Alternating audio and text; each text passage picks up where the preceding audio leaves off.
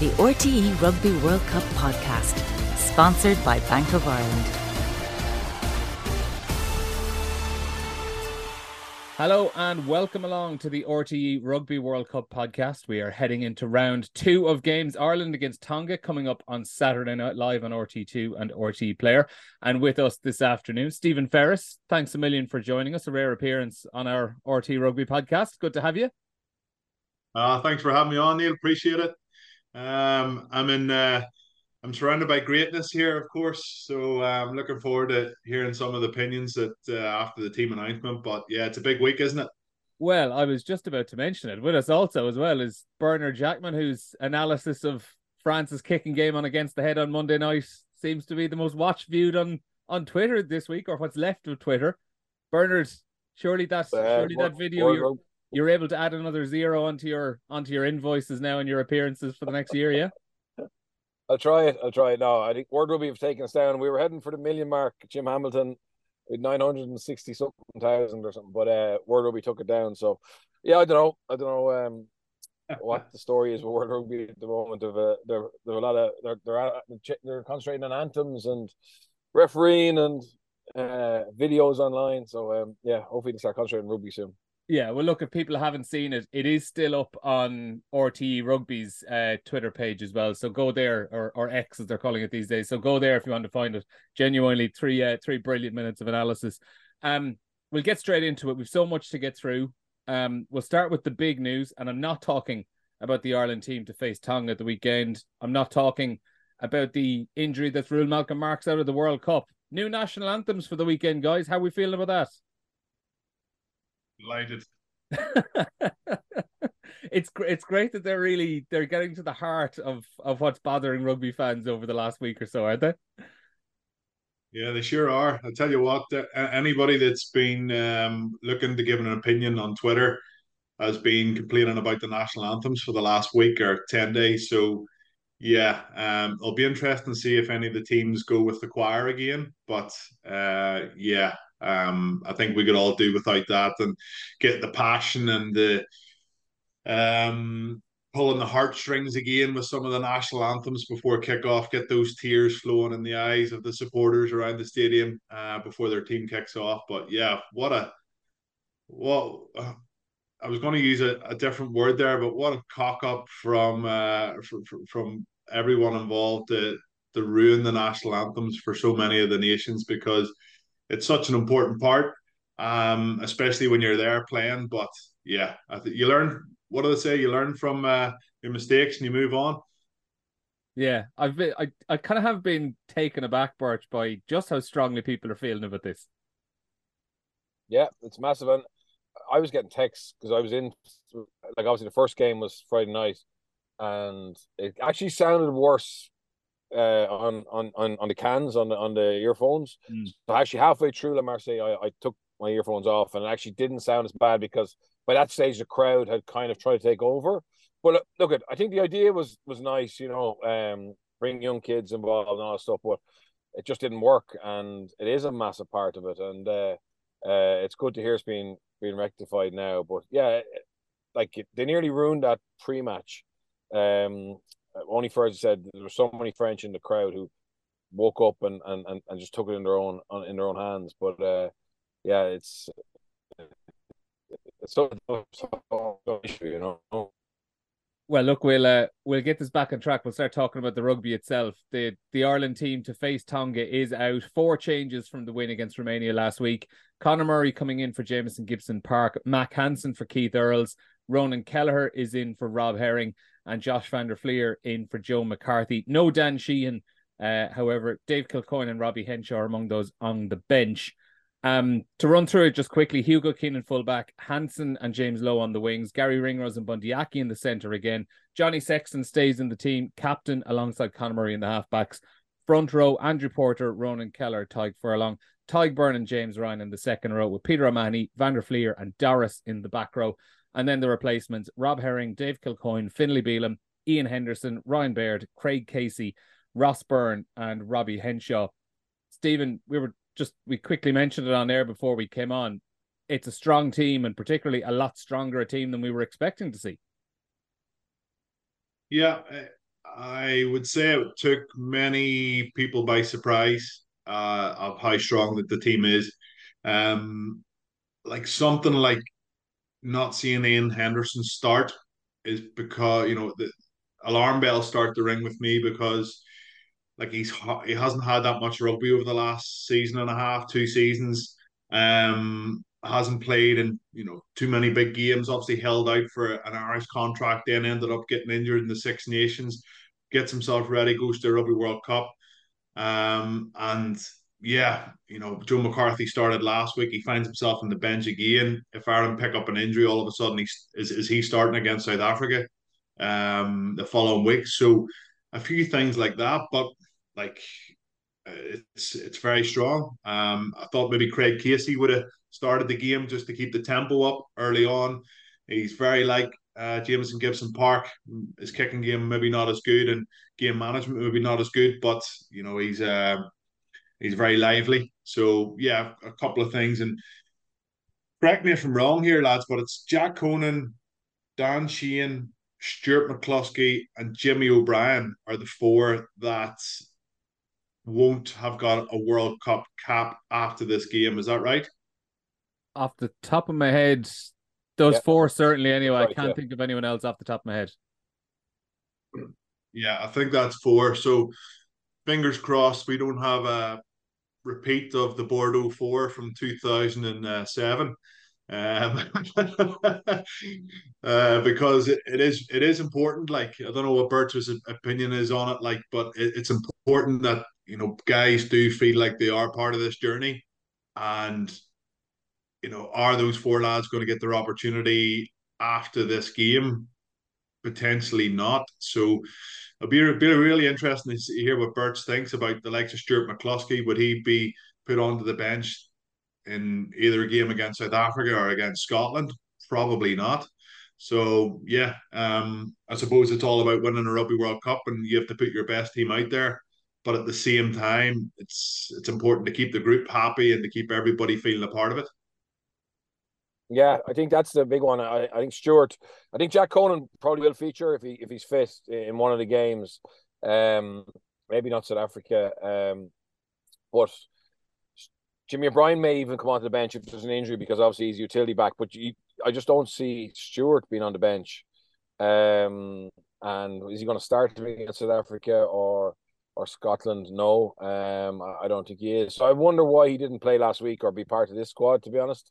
Certainly Bundy's been really good. It's not a question of that. It's just how you manage it, and probably by going so strong against Romania, he gave himself very little option. And obviously they want to go hard 3 weeks in a row. They've certainly done that. Yeah, it's a weird one. And if he's not going to play, I remember there was a big debate about whether he goes or not. Like, do you need to bring that extra out centre? And it's early days yet, but you would say that if he doesn't play, obviously that position could have been used, elsewhere. But look, let's see. Obviously, the beauty of McCluskey is if anything happens to Bundy or Robbie, he's good enough to start, and we'd have no fear about him. So I suppose from that point of view, he is a bit of a safety blanket. But yeah, I'm sure those lads are getting worried now. Who haven't obviously had game time. The team and the squad itself, Birch, do you like the fact that he's gone so strong for this game? I like the fact he's gone strong for Tonga. I don't think there was any need to go as strong for Romania. In terms of that's where you could have made sure everyone got a chance. But look, for a psychological benefit of that big win against Romania, getting minutes into people. If Sexton needed to play, there's no issue with that. But yeah, I think we probably went too strong against Romania, but we got away with it, no injuries. And I can understand why he wants to go strong this week against Tonga. The problem, I think, was that Bayonne match against Samoa probably put a bit of doubt in his mind. I think around too many seconds string together. And I look at the last thing he wants is to fall over the line against Tonga as well and not have confidence. So I can see it. Why, but I just think Romania being so poor, probably maybe we were a little bit over conservative in that game. And he has generally, Andy Farrell, he's generally been reluctant to play teams like that, like he did against Samoa and Bayonne, where it's 11, 12, potentially 13 changes from the first choice. You bring it back to the Fiji game last year in November where he made lots of changes and he wasn't pleased with how things went that day. There generally is a reluctance on Farrell's part to put out what we would kind of call maybe a fully second string team or to make wholesale changes. Yeah, and his sole job is to put a team out on the pitch that he thinks is going to win. And against Samoa, obviously weather conditions is a massive leveler, especially when it was teaming it down in Bayonne. Ball was really slippy. You know, Tom Stewart was making his first start, lots of pressure on him. I actually thought some of the line-out calls during that game were not smart. You know, a few throws to middle and tail, and you know, put him under a lot of pressure.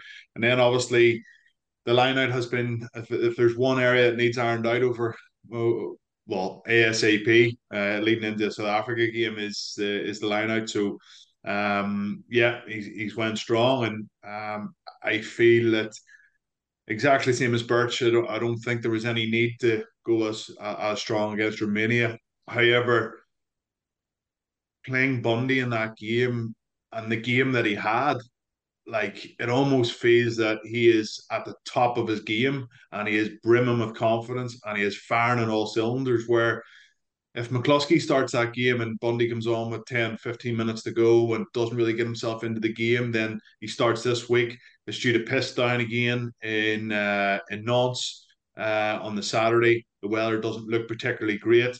Then all of a sudden Bundy's under a bit of pressure. So I think when lads are in form and they're feeling good and they're, you know, fit, like, it's really difficult not to select them. And the same goes for Pete. The same goes for Tadhg Beirne, even though he was playing in the back row at the weekend, put him back into the second row. He is absolutely flying. Like, the engine on the bloke at the minute is ridiculous. So, and again, just a few of the other guys in the team that seem to have gotten a lot of confidence out of that Romania game. And I suppose Andy's looking for a little bit more of that consistency through the group stages, and, you know, hopefully they can bring it. Yeah, and it's funny you mentioned Tadhg Beirne there. After our podcast on Tuesday, there was a comment on our YouTube on Beirne specifically about how about a minute or two before his last try at the very end, the camera kind of shot to him at a break in play, and he looked just absolutely gassed, out on his feet, grasping for the final bit of air in his lungs. And 2 minutes later, he's still the guy who's on, was it Bundy Aki's shoulder to score that final try, and it just shows the fitness and level of reserves they have. Birch, to move it on, I get the feeling hindsight is probably just going to dictate how we view the selections of it. If there's an injury this weekend, we're going to be looking back and wondering why we went so strong either against Romania or Tonga.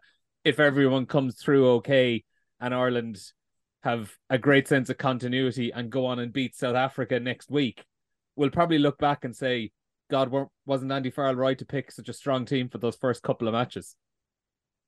Yeah, look, at 100%. He knows how he's probably known for a while how he wanted to play, to be fair. And the game against Samoa wasn't a first choice team. It was very mixed. In actual fact, we haven't really had a full side. Obviously, missing Sexton as well in August. So he probably wants to get those combinations up and running for South Africa, because I think South Africa is must win now. It's not must win. It's far easier for us. Sorry, it's not even far easier. New Zealand's still a good team. It's easier for us if we can beat South Africa and finish. Careful with the things you're saying here. Careful with what you're saying here. I think they're going to grow into this competition. Yeah, no, I'm saying it's definitely, I would prefer to play New Zealand. It's not far easier, but so to beat South Africa, one, would make that easier, but two, it would, I suppose, punch a hole in them as well at the moment, because they're absolutely brimming with confidence. They believe that they have the game model, the players, the team spirit, the coaching staff to go back to back. So if you can, I know they lost in the group stages in Japan in the first game, but since then, whenever the form hasn't been amazing at times, but whenever they've really put the head down, pressure on that team, they've delivered. So I think they would want to beat Ireland in the group stages, and if we can beat them there, I think psychologically that can maybe damage them. And I think I genuinely believe it's between ourselves, South Africa and France, as potential winners. So if we can do damage to, I suppose, a direct opponent in that, well, then that would be, that would be important for us later on, maybe that they slip up somewhere else. So yeah, I think that South Africa match is massive. Final question on the Ireland selection then, Stephen. Dan Sheehan, obviously, if he is fit to play South Africa next week, he'll be going into that game having not played since picking up that foot injury against England. Would you still be confident putting him in there with such little rugby under his belt? To answer your question pretty quickly, yes, is the answer. I think he's that good, and he's shown over this season that he is that good. He is very athletic, very explosive, powerful. He's not the type of player that comes across to me as if he needs 2 or 3 games to get up and running. I'm sure he'd be training the house down as well. The S&C staff will have him doing off-feet conditioning flat out over the last few weeks. Like he might find himself sitting on a bench ski erging it for what might feel like weeks on end. So yeah, like he'll be ready to go. The amount of training that he has under his belt over the last couple of months, especially if he's fit. Malcolm Marx is obviously out. Mbanambi seems to be part of the bomb squad, and he's now going to have to start. He does have a fairly good engine on him himself, but I text Birch earlier on today just about I know we're going to move on to it about that Malcolm Marx injury and who's going to fill that spot on the bench. And Dion Ferry at the minute, who obviously plays in the back row for the Stormers, is pushing on a bit as well. So there's loads of question marks around South Africa, and it's all down to one injury with Malcolm Marx.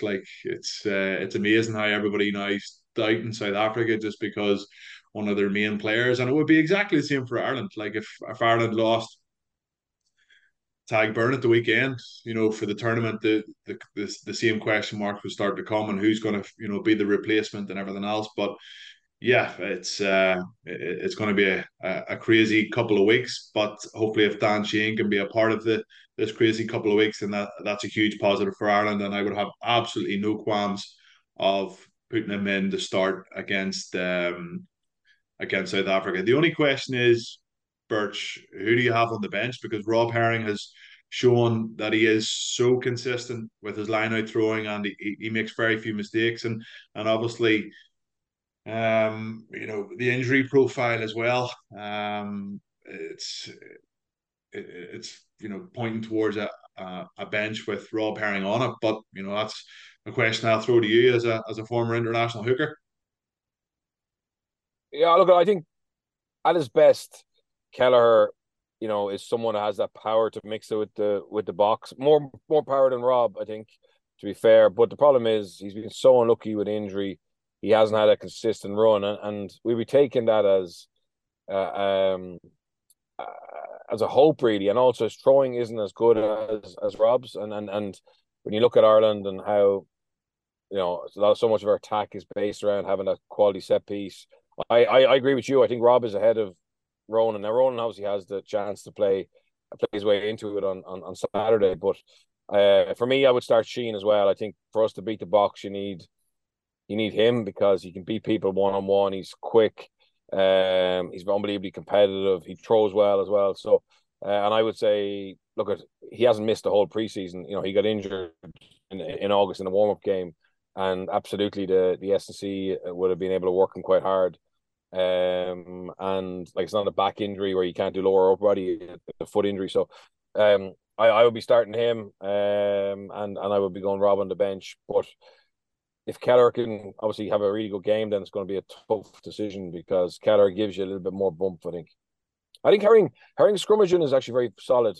Maybe he's not as big and as powerful as Kelleher in the loose, but certainly technically he's an excellent scrummager. And you probably need that. Go back to South Africa, going 2 hookers, one and a hybrid was a gamble, especially when they went for 4 scrum halves. Dion Fury can play hooker, but it's not his best position, you know. So now the fact they haven't named anybody yet, they say Malcolm Marx. I think it's important for Malcolm Marx to have a few days to process it. So when you're ruled out of a World Cup, the replacement can't come until you leave the hotel. They escort you to the airport. So effectively, you know, they have a soft match. It's not far to get someone to fly in Monday or Tuesday. And I think that they're letting him have his few days with the squad, and I'm sure, you know, they'll do right by him. And then I think Monday, obviously based on what happens in the game, if they get a back injury, then they can make a decision on Pollard. But I think it'd be a massive gamble to bring Pollard in for, you know, I think they have to get another back injury first. But I think they're waiting to see what happens in that game before they make any changes. But Malcolm Marx will leave, and he will be replaced, and probably replaced by a hooker, I think.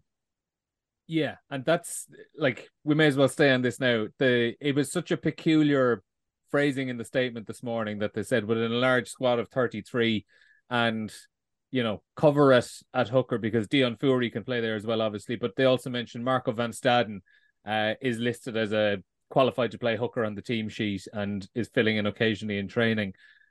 That, Stephen, like, ultimately that's not really going to be enough if you want to be winning a World Cup. I mean, surely it would be a remarkable risk for them to, if on Monday or so when they reevaluated things, decided to call up Andre Pollard or Lucanio Am rather than someone like Joseph Dweba, a hooker who's there and ready to come in.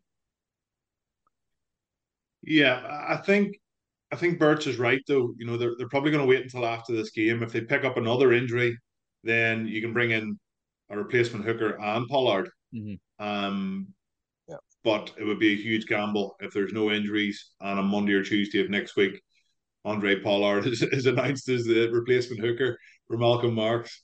So we'll wait and see how that pans out. But I do, like, there is no question, like, Dion Fury and Van Staden can play at hooker. Like, they will have been practicing their line out throwing every single day. They've been taking part in scrummaging sessions.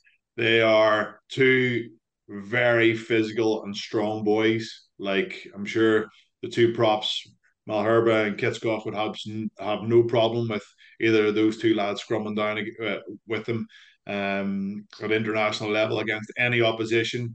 It's just when they come under pressure with line out throws to the tail, yeah, I think they need a specialised hooker. And is Weber the next in line? We'll wait and see. But yeah, it'd be interesting to see how it evolves over the next couple of days. And it's really unfortunate for Malcolm Marx because it took him so long to get back ahead of Mbonambi, because Mbonambi seemed to be the guy who had the number 2 jersey for quite some time. And Malcolm Marx, everybody was sort of saying that he's back to form, and then all of a sudden he's got his chance again with South Africa in the starting role, and he's been really, top drawer, world class. And yeah, an ACL injury, and even if you have Sia Khaleesi's rehab team, that's not going to get you back quick enough to play in the next round of the World Cup. Yeah. I think Neil, I think the South Africans press conferences, I mean, I wouldn't want to call anyone a liar, but I wouldn't believe a lot of stuff they're saying either. I mean, I don't know if you heard them about the traffic light system. That's nothing to do with tactics. That's all player safety. Like, I don't mean. I just think that they've got to the stage where they're having fun with what they actually put out there. Yeah. And Razi's having a laugh. With one of the stuff. It's all believable if you believe everything they say, but if you look at it logically, I think I don't for a second believe that that's a health and safety issue. That's tactics. That's what it was when he started first with the Cheetahs, and it's them having an influence over decision. I don't think it's banned or anything like that. Like, I don't think there's nothing wrong with it, but I just say what it is. Yeah, I did find the reaction to that, Stephen, a bit bizarre on Monday. Granted, it's an unorthodox way of doing things, and it's a bit of messing around, but like, there were in some quarters you were talking about, this is another example of Rassie Erasmus, bending the rules and testing the boundaries of the morals of the game. And okay, it's a bit of an odd thing to do, but there's nothing wrong with it, is there? Yeah, there's nothing wrong with it, but like he's going to speak into his microphone with the earpiece and get the message down to the water boy or whoever anyway. Like, so, I think again, it's just Rassie in South Africa loving to have social media and pundits and everybody else talk about this rather than talk about Manny Lebock's kicking. It's just sort of like deters you from some of the things that went on in the game. Like I remember chatting to Ruan Pinar about Rassie, obviously a good number of years ago, and he was Ruan was like, "Oh, he's crazy, man." He was sitting up in the stands, like with the flags. He was raising the red flag and then raising the green flag. And you're talking, what's that? 15 years ago. So yeah, he's he's doing something similar, and like if he wants to get a message on the pitch, he can get a message on the pitch inside 2 seconds, just by speaking down the microphone. So yeah, I think it's all distraction tactics once again by Rassie Erasmus, and like we all know how well it's paid off in the past. So we'll see how this works itself out over the next couple of weeks. Yeah, he's great at getting people to talk about anything other than the rugby, in fairness. Another quirk of the South African selections this week, obviously, which is going to be fun to touch on. When the squad was announced, 6 weeks ago, and there were 4 scrum halves in their 33, we were wondering how on earth were all 4 of these lads going to be playing. I don't think any of us, Birch, thought all 4 were going to be playing in the one match at any given point. Is this going to be like the 7-1 split where people are talking about it's look the morals of the game? Yeah, it's dangerous. I think he's having a bit of fun. He's having a bit of fun. No, I don't know. People might say, "Oh, I don't." I saw a photograph where basically all 4 scrum halves were on the pitch at the same time, and they all had a 15-meter channel that they were just basically go up and down and look after any ruck in that 15-meter channel. And people are saying, "Oh, this could be a game changer." Of course, it won't be. But again, I think he's having a bit of fun with this. Obviously, 2 of his wingers or 2 of his nines can play wing, and he loves a 6-2 split. So having that versatility is important. But it's just Romania. He's getting game, like realistically, this is the game to play them, and it kind of goes back to what Stephen and I were saying earlier on, that maybe we missed an opportunity to give guys our World Cup debut, but he could do that. He saw us in Romania now. I mean, generally those weaker countries get poorer as it goes on. You know what I mean? So I think South Africa, even though they're not as fluid attack wise as Ireland, they'll rack up a good score, I think. Stephen, can you imagine how annoying it would be having 4 scrum halves on the pitch? Yeah, well, on the one team, actually, forget about Romania's scrum half then as well. Yeah, but I think if you had 4 Paul Marshalls on the pitch, like I think I would have retired from rugby a lot earlier. But yeah, like 4 lads like that. Williams, obviously. Bobby Skinstad told me that he's the fastest player in South Africa, full stop. And that's not just scrum half, that's wings, centres, the whole heap. And I think he was able to show a little bit of that with his line break, and unfortunately the top tackle by Finn Russell, which got him. But yeah, he's a little bit of a maverick. He threw a couple of bad passes last week when he came on. He obviously likes a bit of an open game, but like this lad is going to stretch his legs at the weekend. Like I'm expecting like Birch, like a 60 or 70 point win, and Banambi to get 4 or 5 tries, like more than likely if they turn to their maul. So yeah, we'll see how it goes. And four Paul Marshalls, geez, I can't get that out of my head now. Yeah, and even actually just looking across the back line there, like you've Grant Williams, but Kane and Moody as well. There's some electric skill players out there as well. Shout out as well to Vincent Koch, who's making his first start for South Africa since 2019, 28 appearances in a row off the bench as well for him. So a nice one for him to get a start. Last bit I just want to mention from Ireland's pool as well. Poor Dave Cherry. of Scotland. I don't know, did you see that earlier this morning? Dave Cherry's out for the rest of the World Cup, replaced by Stuart McAnally. Slipped on the stairs in the team hotel, concussion, gone for 12 days, and they've decided they need to get an extra body in instead. I mean, like, for a player like Cherry as well, who probably has had a bit of a journeyman career, 32 years of age, his first opportunity at a World Cup. I know he came off the bench at the weekend, but Bershik, it's such a cruel way for a player's tournament to end. Yeah, it is cruel, and obviously on the back of, what would have been a pretty demoralising loss for them against South Africa.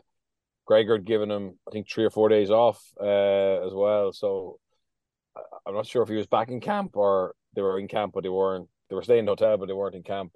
But certainly as a coach, your doctor or your head of medical rings you and say, look, we've lost a player on 3 days off or falling down the stairs. You're kind of going, what? It's not going to be our lucky tournament. And hard for him. Yeah, he's had a tough career really, but getting international rugby or getting to that squad late would have been a huge deal to him. And again, it's a bit weird. Like, they probably, if he's only out for 12 days, it must be a very bad concussion, because they probably could have carried him really, because they've They're not playing this weekend. He still only missed one match, and I don't think every concussion is going to be sent home. But look, that's the decision they made, and it's going to be a tough couple of weeks for Townsend until they get back on the pitch. Finally, to loop it all around, actually, Stephen, we got carried away into Malcolm Marx and South Africa, but Tonga themselves, they haven't named their team for this weekend against Ireland. But obviously, we know some of the star names that are going to be in there, like Malachi Fekitoa, Charles Piatow, Avea Fafita, a lot of these ex-All Blacks, Peter Aki of Toulouse as well. Plenty of star power in there, but results and performances over the last couple of months during the World Cup warm-up campaign and the Pacific Nations Cup would indicate they're struggling to knit all of those together. Yeah, like it's all well and good having the firepower of a number of class players when they have the ball with plenty of time and open space, and counter attack with not much of a defensive line in front of them, but they're up against more or less a full bore Irish team, and they won't get that much possession. They shouldn't get that much possession. I feel like Ireland didn't utilise their maul at all against Romania. And it's something that you have to practice, like outside of training and in matches as well. Especially leading into South Africa.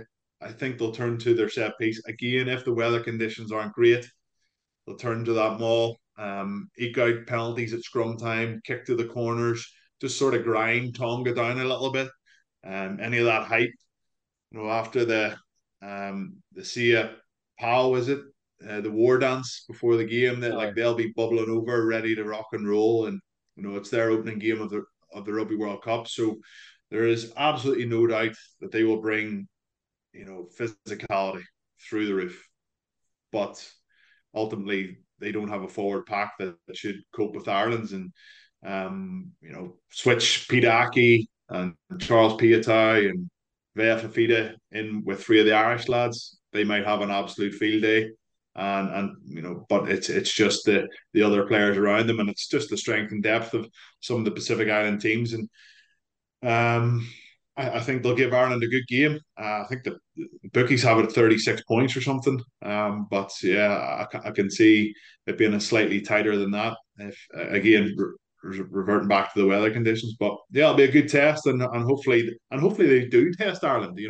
I think everybody wants to see Tonga really put it up to them. Like, if it's a 15 or 20 point win, but it's really hard fought, and Ireland's skill set was good, their maul was good, set piece good, line out functioned well, ruck accuracy, didn't give away too many penalties, then they can walk away from the game and go, geez, that was we played pretty well to beat Tonga by 15 or 20 points. The last thing anybody wants is for Tonga just to turn up and play for 10 or 15 minutes and then go out the gate. I think we need to see a hugely competitive game, and personally I think we will.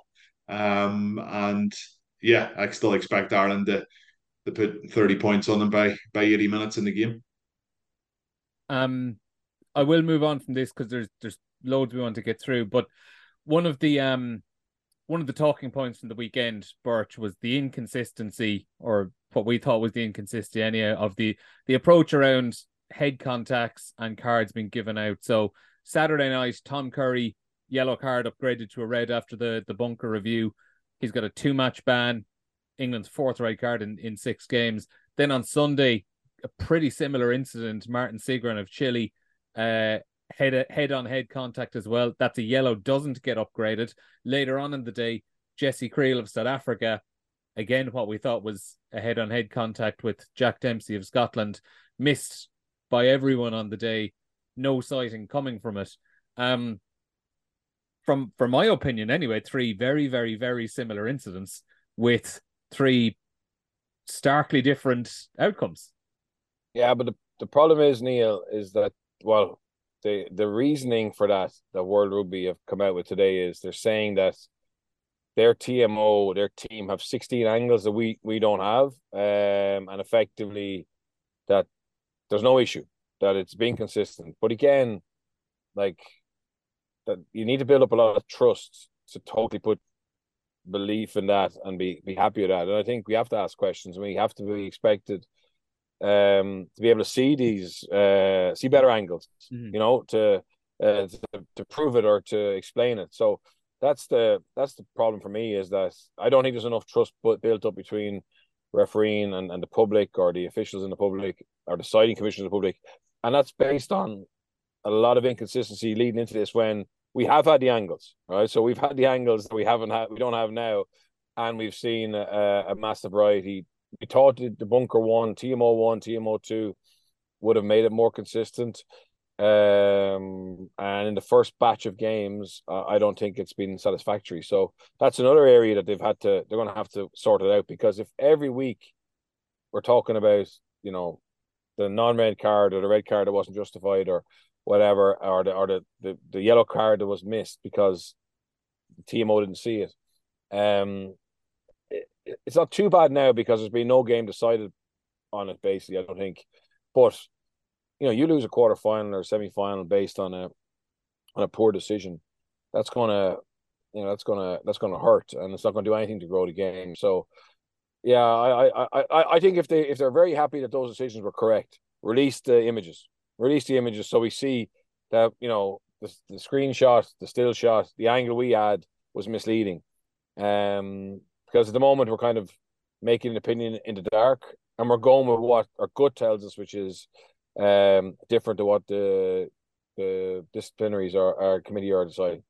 Yeah, and Stephen, I think there's a real opportunity here for World Rugby to actually be able to present this information to people after the matches in a really clear and informative way, where they're saying, it was in this article in the Telegraph late last night and this morning, that they have a lot more angles than what's being shown on TV, and they were able to see, for example, that Jesse Creel and Jack Dempsey, that was initially like a chest on chest contact before it became head on head. Now, why on earth have we not seen this? Why have we not seen this angle? Why has someone from World Rugby not been able to put this up on their official channels on Monday morning, 24 hours after the match, and say, there has not been a sighting in this game. We're able to show you these replays. Here are the reasons why, X, Y, and Z. And everyone might not agree on it, but at the very least, people are informed as to how the decision came about. World Rugby are just busy taking down Birch's links on Twitter, so they are. And changing. Well, I think World Rugby are actually confusing the fans by the information that they're putting out. I think every fan now, if there's head contact, thinks it's a red card. And like anybody I'm talking to saying, oh, geez, you know, the Tom Curry one's exactly the same as the Matsushima, Chilean player. And I was like, no, it's not. I was like, it's not exactly the same. And they were like, oh, why? Head on head, head on head. I was like, well, hold on a second. Tom Curry is the one, catches the ball, and he drives into him with the force, leaning with his head, high, upright, clash his head. The next day, Matsushima catches the ball, has a second or two, and then he sprints into the Chilean player who almost absorbs the tackle and doesn't. Yes, he's upright, but there is mitigation there because he isn't the one that's coming towards Matsushima, and he is absorbing the impact. And I did believe that the two incidents were different, and I do believe that the referees got both those incidents right. And many people might disagree with me. The players had to go off. The players were cut and split open. Also, Matsushima didn't make a meal of it on the ground. He wasn't busted open, so he got back to his feet pretty quickly. And that in itself says to me that the player didn't feel like it was a dirty act either. Mm-hmm. He felt it was just a coming together, a rugby incident. If it's a rugby incident and you're upright and you're absorbing a tackle like that and your head is still in the way, that's not good enough and you need to be penalised and it should be a yellow card. But if you're Tom Curry, you cannot sprint into somebody who's just after catching the ball. I didn't think there was much of a wrap. Everybody was telling me, that he tried to wrap. I didn't see a wrap. I just seen an arm out. Hail Mary, kamikaze stuff going straight towards the player who was catching the ball. And you have to have safety in mind in that incident. And he didn't. And I straight away when it was upgraded, and the more I watch it and the more I go through other decisions, the more times you see, I think it was the Dan Bigger in the Fiji game. He's a bit like Sexton. He tackles very, very upright and always just leads with an arm out. Again, I thought that could potentially have been a yellow card, but in no way is it exactly the same as Tom Curry's incident. It's just not the same. And that's just to go back to the original point, Neil. World Rugby are making it complicated for fans because all the fans think if there is head contact, it should just be a red card. Well, hopefully next week we're not going to have to be talking about decisions like this. We're running out of time very quickly, Bert. I do want to mention, but probably the game of the weekend coming up, Australia and Fiji. If it's anything like Fiji and Wales was on Sunday night, hopefully we're in for an absolute belter. Yeah, Fiji put a massive effort. Quite slack defensively, and Australia have the firepower to hurt them and get scores. But it could be a total shootout. I think Eddie Jones hasn't been able to get his team to play the conservative rugby that he played with England. There's still a lot more free spirit in him, and obviously Fiji only know one way to play. So that definitely is going to be the game of the weekend, I think. Well, certainly on paper it is anyway.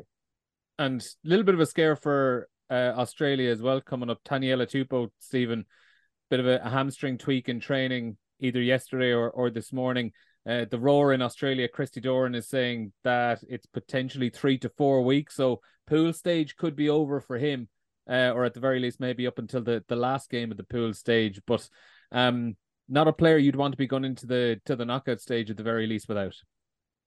No, definitely not. And like the Fijians be rubbing their hands there. He's obviously a very powerful, dynamic scrummager.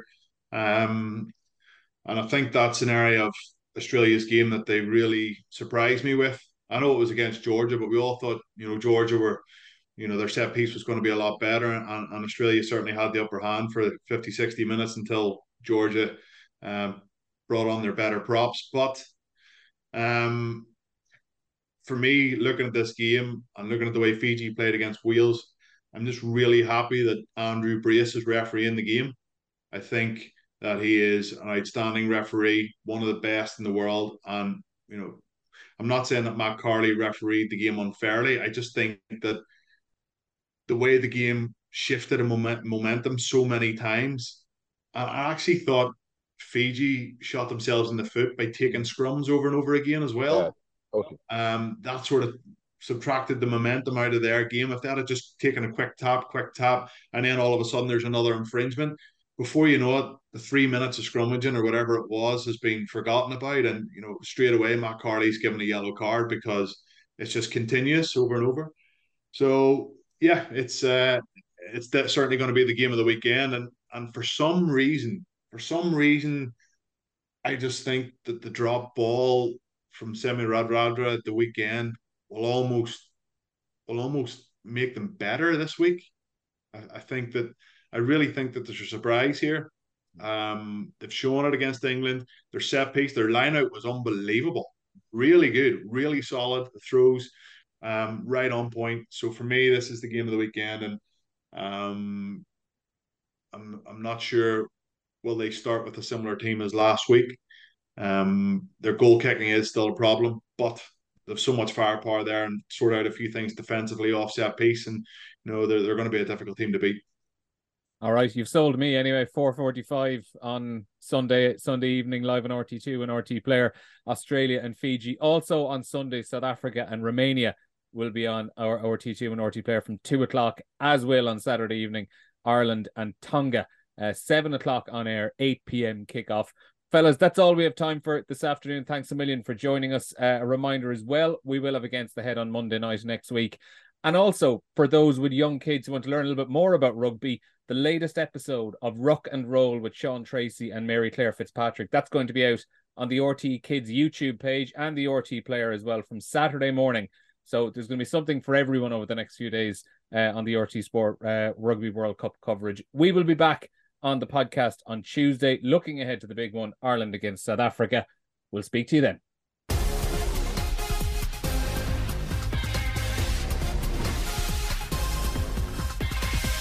The RTE Rugby World Cup podcast, sponsored by Bank of Ireland.